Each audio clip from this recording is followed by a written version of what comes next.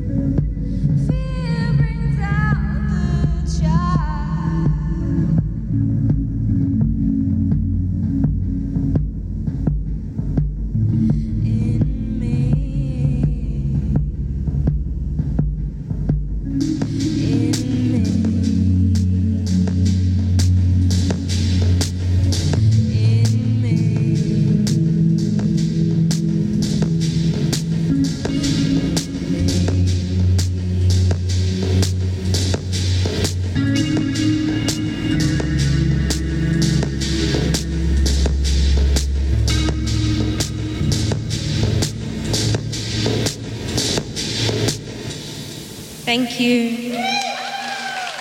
If you've just joined us, that was Circular Keys playing at the Brisbane Powerhouse back on the 14th of September last year. They're a duo, one half living in Sydney, the other in Melbourne. Last year, they released their debut 7-inch single on Brisbane indie label Bedroom Suck Records. The songs you just heard, Light, Kiki, Possessed, a new one, and last year's single Eurogrand. You are listening to Live Delay, thanks to the Community Radio Network. Let's get back to some more live music. Our next set comes from Blank Realm's Brisbane album launch that we aired in episode 57. Supporting those guys on the night were Thigh Master Sewers, Four Door, and Lucy Cliche. And if we just hold on that last one there, Lucy, she's Sydney's Geneva Jacuzzi, or Night Jewel, or Maria Minerva, an electronic artist flitting between the worlds of experimentalism and bedroom pop.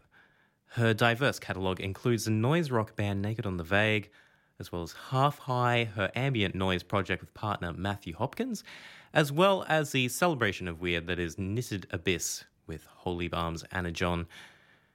October 2013 saw an independent release for her debut solo album, Picture Yourself, a collection of songs as melancholic as they are beautiful. Blank Realm invited her to play their record launch in Brisbane to play a few of those picturesque pop songs. So without further ado, this is Lucy Cliche live at the Underdog, February 8th. You're listening to Live Delay.